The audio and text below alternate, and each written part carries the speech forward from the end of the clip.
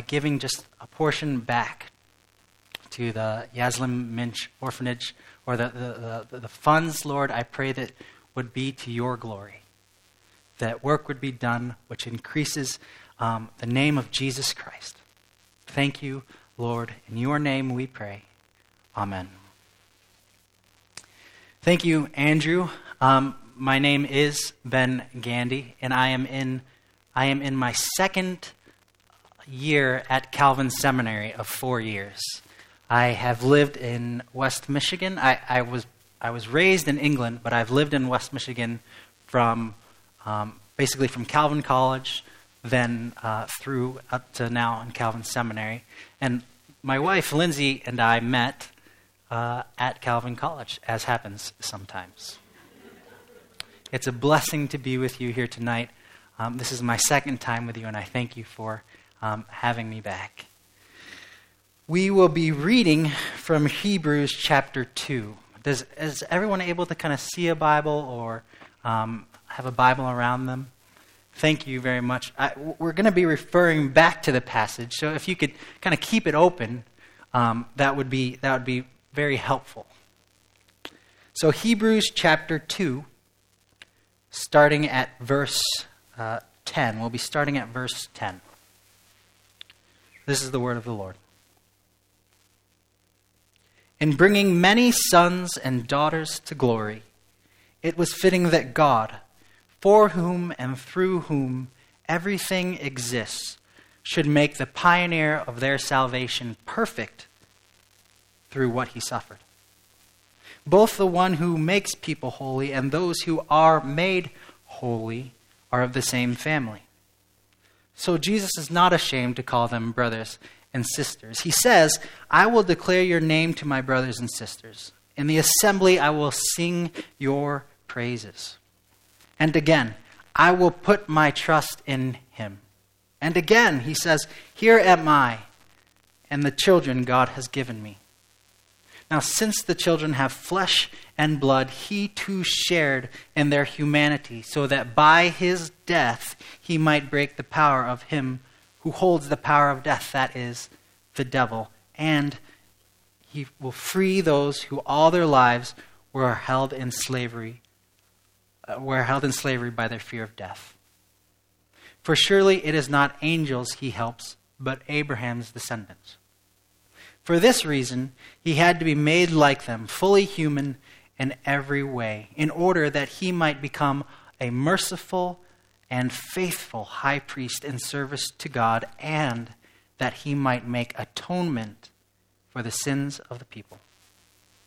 Because he himself suffered when he was tempted, he is able to help those who are being tempted. This is the word of the Lord. Let's just pray before we begin. Gracious and loving Heavenly Father, we know that we do not live by bread alone, but by every word that comes out of your mouth, every word that we read in this book. So, Lord, we pray for your Spirit to come and open our hearts and our souls, open our minds and our ears to hear what you have to say to us. Not what Ben has to say, but what you have to say to us, Lord. May our hearts be on flame and our eyes be focused once again on the merciful and faithful high priest, Jesus Christ. It is in his name that we pray. Amen.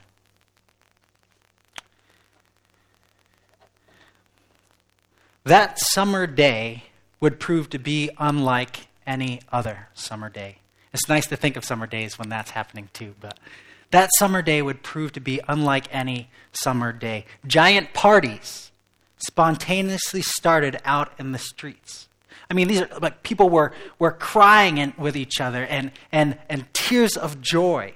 They were slapping each other on the backs and giving high fives, literally yelling from the rooftops.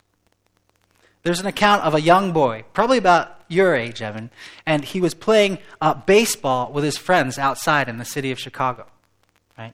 And he remembers that all of a sudden, grown women came out of their house hitting pots and pans as if they were drums. He remembers his mother made a beeline for him and picked him up, crying and jumping with him in her arms. And the thing is, this didn't only happen in Chicago. It's probably happened in Detroit, probably happened in New York, San Francisco, and it actually didn't only happen in the United States. It happened in Europe, happened in the Philippines, probably happened in South Africa, Egypt, all over the world. And perhaps one of the most famous pictures that captured this moment, this joy, is this picture. It's a picture of a young American sailor bending this woman back. She's wearing a white dress, and he kisses her. The date was August 14th, 1945.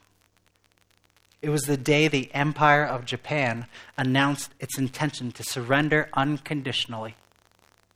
After the deaths of 30 million people and 50 to 55 million civilians, World War II was finally coming to a close. It was a momentous day because it changed the course of history for the whole world. I have the utmost respect for those who have lived, and have fought, and have died during the wars this country has been involved in. We ought to be so thankful for the sacrifice that they have given, right? But I want to ask you tonight: do we remember the momentous?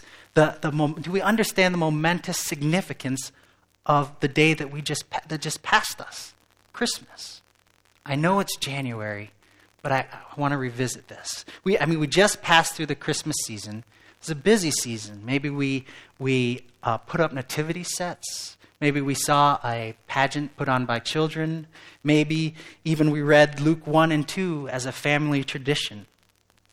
We see in our minds this little baby child, this Jesus born in a manger, poor and lowly. But do we actually stop to think about why he came and what would eventually happen? Did I even stop to think about why Jesus Christ, the Son of the living God, was born? The truth is, that day that we celebrate, Christmas, changed history because of the reason that Jesus was born. And you are a blessed congregation, because I know Pastor Tony preached on it before Christmas. But I love Christ so much that I want to talk about him afterwards too. So, for a moment tonight, I want to take us back to that day, last month, and examine it. And I want to ask two questions of it. What just happened? And what is the reason for Christmas? What just happened? And what is the reason for Christmas? And I want to look at it in three parts. First, Christmas is for a distinct people. Christmas is for a distinct people. Secondly, Christmas occurred through specific means. And lastly, Christmas exists for a certain result. A distinct people through specific means for a certain result. Okay? We read through chapter 2, verses 10 through 18, but I'd really like to focus on verses 14 through 17. Please, if you are able to follow along, that would be great. And we're going to see that verses 14 and 15 complement verses 16 and 17. They kind of mirror each other, and that's a good thing. See, the writer, it's not an accident. The writer to the Hebrews actually really wants to get it. So he says it twice. It's a lot like what Lindsay does to me. She really wants me to get it, so she says it twice, don't you? I love you. So firstly, Christmas happened for a distinct people. Look at those 2 parts of the verses. Verse 14 says, "Since the children have flesh and blood," and then later on, "For surely it is not angels he helps." This is verse 16. "It is not angels he helps, but Abraham's descendants." Flesh and blood and flesh. That just means that they're humans. An obvious point is, some of you probably have pets that you love. I have 2 Australian shepherds who are naughty and wonderful. My parents have a cat that they love. Lindsay's parents have beef cattle, some of whom they love dearly and some of whom are very tasty. But Christmas isn't for them. My dogs don't care if it's Christmas. Beef cattle don't know if it's December 25th or January 10th. But we humans have acknowledged that this day is different. There's a stirring in our hearts that Christmas is kind of unlike other days. And even in countries that do not celebrate Christmas, Japan doesn't celebrate Christmas. It's a working day for them. But even in Japan, there they recognize that trade and commerce has stopped in other parts of the world, so they slow their rhythm just for a day. So Christmas is for humans, but more specifically, which humans? The writer to the Hebrews says that Christmas is not for the angels in verse 15, but for Abraham's descendants. Now, what does that mean, Abraham's descendants? And for that, we've got to take a trip back to the Old Testament. You remember Abraham. Abraham, he would be a very old person, but he lived long time ago, and he was in a relationship with God. He was in a covenant, just a binding relationship with God. And God said to him, Abraham, I love you, and I make this promise to you. Your descendants will be as numerous as the stars. You will have so many descendants, they'll be like the sand on the seashore, and you cannot count them. And indeed, Abraham had many children, and his children had many children, but they went through slavery and oppression. They were held in captivity many times, many times. But God still kept his promise. God still kept his promise. I mean, listen to this from Isaiah 41. The prophet says, you descendants of Abraham, I took you from the ends of the earth. I said to you, you are my servant. I have chosen you and have not rejected you. So do not fear, for I am with you. Do not be dismayed, for I am your God. I will strengthen you and help you. I will uphold you with my righteous right hand. Wonderful words. But what does it have to do with Christmas? Well, later on in the Bible, in Galatians 3, the Apostle Paul translates what that means for us and for Christmas. He says, if you belong to Christ, then you are Abraham's seed and heirs, Abraham's descendants and heirs according to the promise. Christmas happens specifically for the seed of Abraham. And if you belong to Christ, if you trust in Jesus and put your faith in him, Christmas is for you.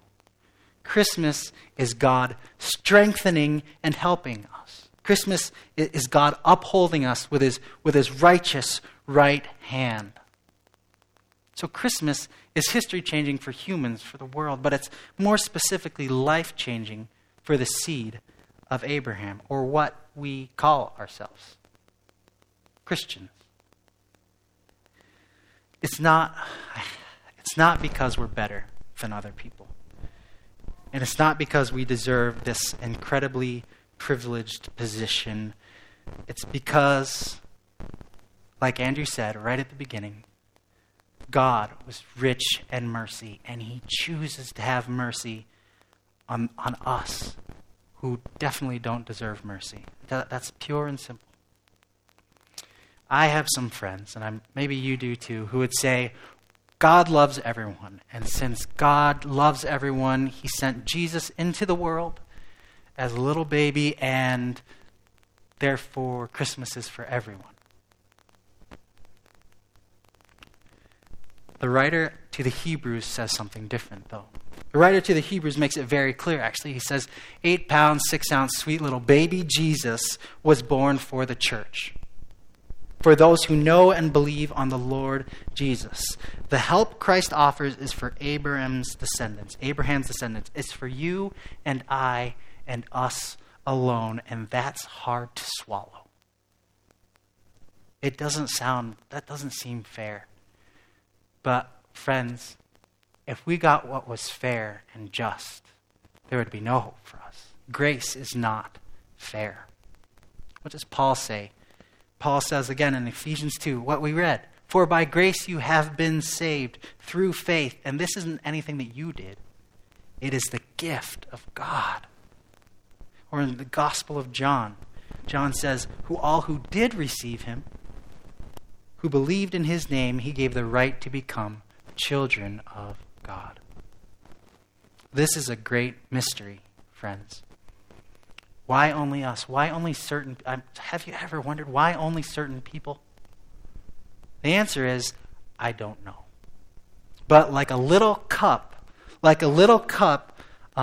if we are like a little cup and God's knowledge is like a fire from a fire hydrant, right? There's only so much this little cup, only so much water that this cup can hold. God's knowledge is too grand. It's too big. There's so much of it that we just can't hold it all. It's too great. There's just some things that are beyond our understanding. We just cannot comprehend why some people receive this grace and others do not.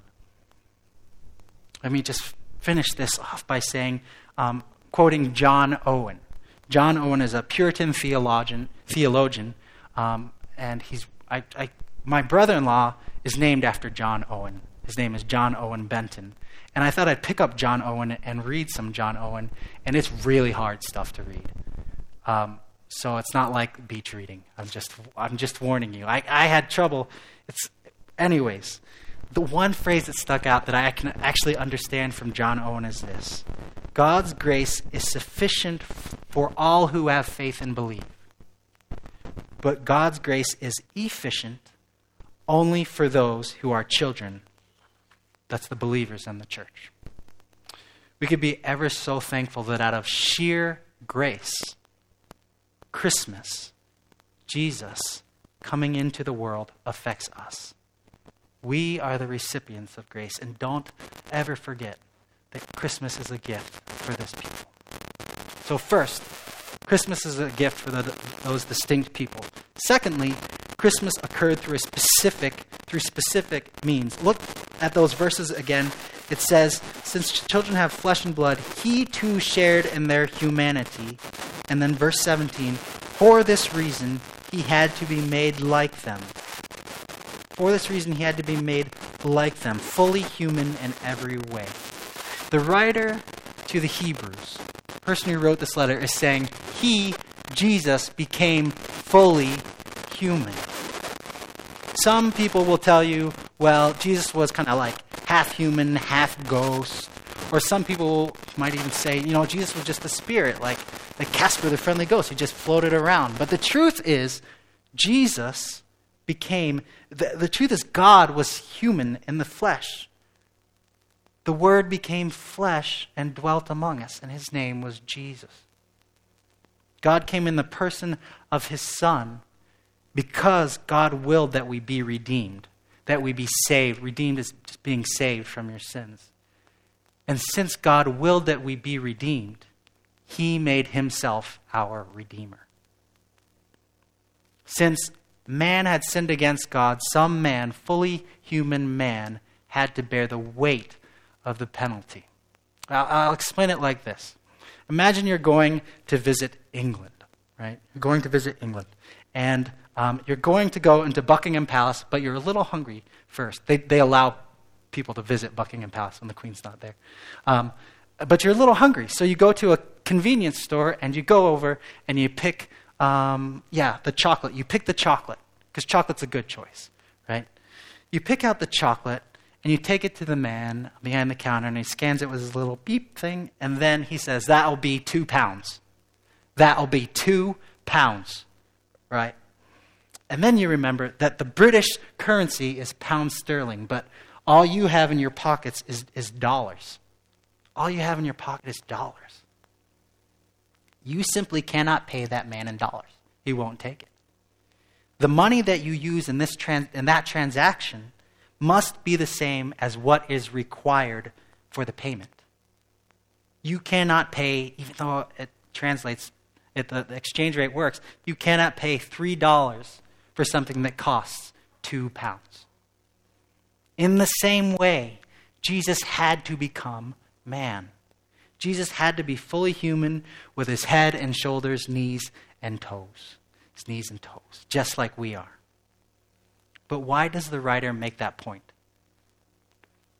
It's important, we can see, because verse 18, since he was tempted while he was human, so he knows how to, when we are tempted, to help us. When we're tempted, we can look to Jesus. But what's more important is that Jesus suffered the ultimate suffering, the ultimate requirement that God demands of all humans. It was the same currency. Humans, flesh and blood for flesh and blood, fully human in every way. But if you notice, he also says that, the writer also says that he had to be made like them. So before he was made like you and I, he was something else. He was God. Why is that important? Well, it's important because only God can perfectly obey the law.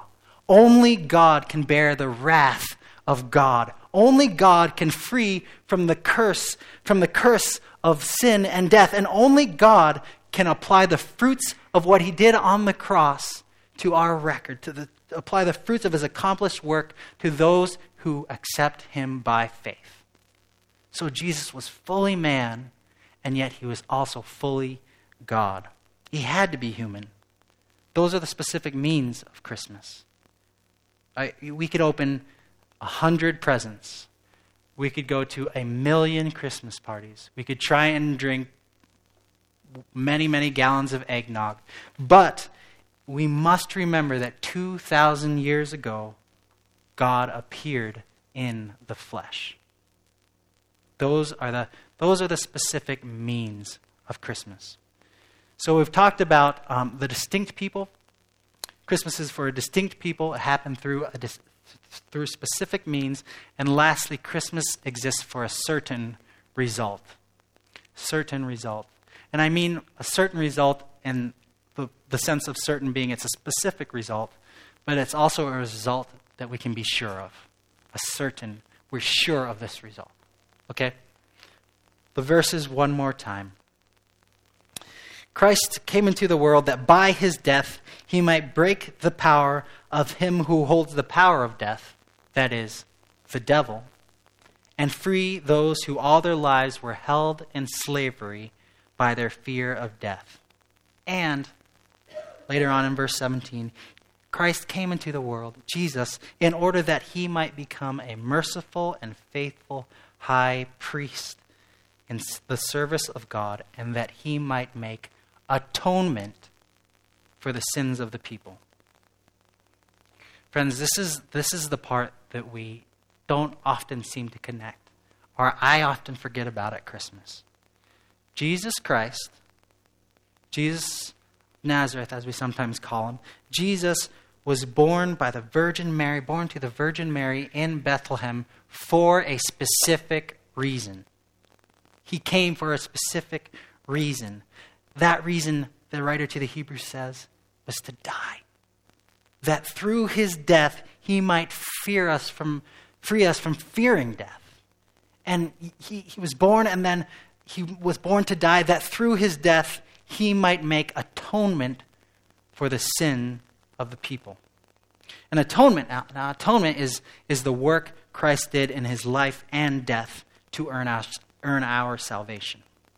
See, his life and death were necessary.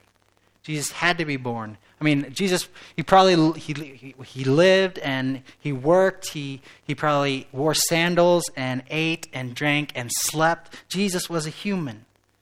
And he also died so that we might have atonement, or sometimes I describe it, at one meant with God. Right? Because of his death, our sin is no longer counted against us. His birth was necessary for our life, and his death was necessary for our forgiveness.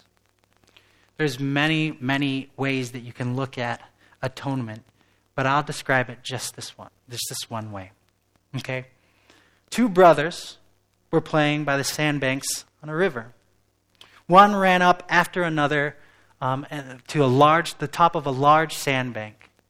Unfortunately, they realized at the top of that sandbank, the sand wasn't actually solid, and they began to quickly sink in. Their weight caused them to sink in. When they didn't come home for dinner, the family and friends organized a search party. They found the younger brother unconscious, buried in the sand, with his head and shoulders sticking up above it.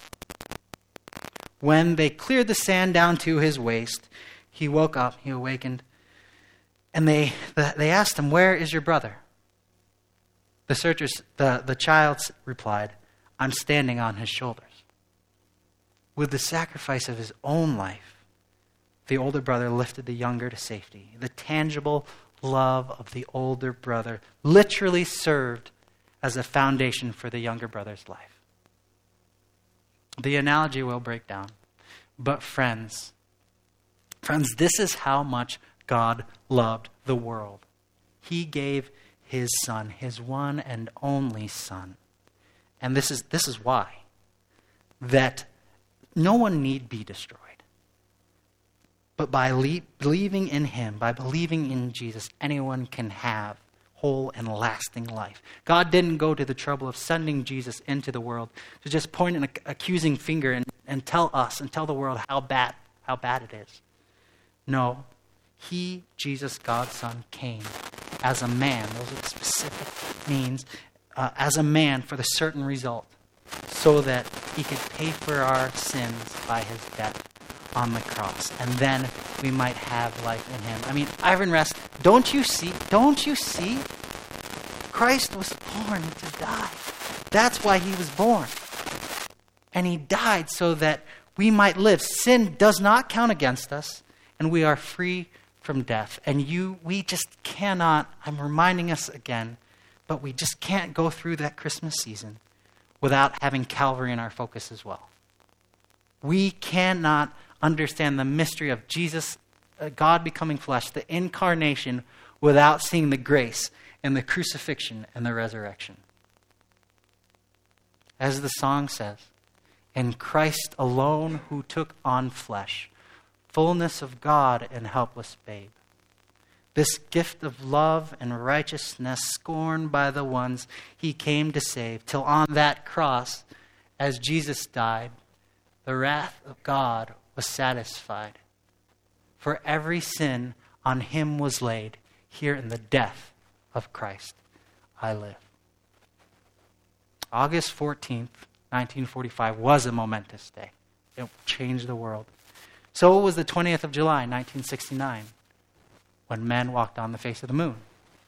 So was September 11th, when America was attacked. But the day that Jesus Christ was born into this world so that we might die and might have life again, that is the most important. That's what just happened. That's the reason for Christmas. Amen. Let's pray.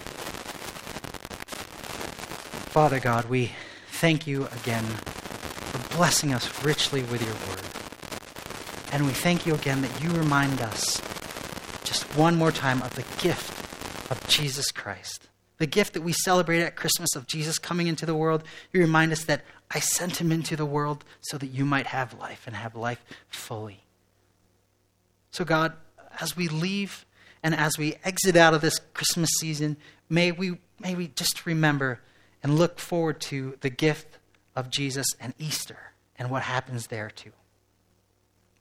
Pray that you would continue to speak to us through your word and remind us that we are a distinct people and Christ came for us. Thank you, dear Lord. In Jesus' name we pray. Amen. The last song that we are going to sing is In Christ Alone. Will you stand with me and sing?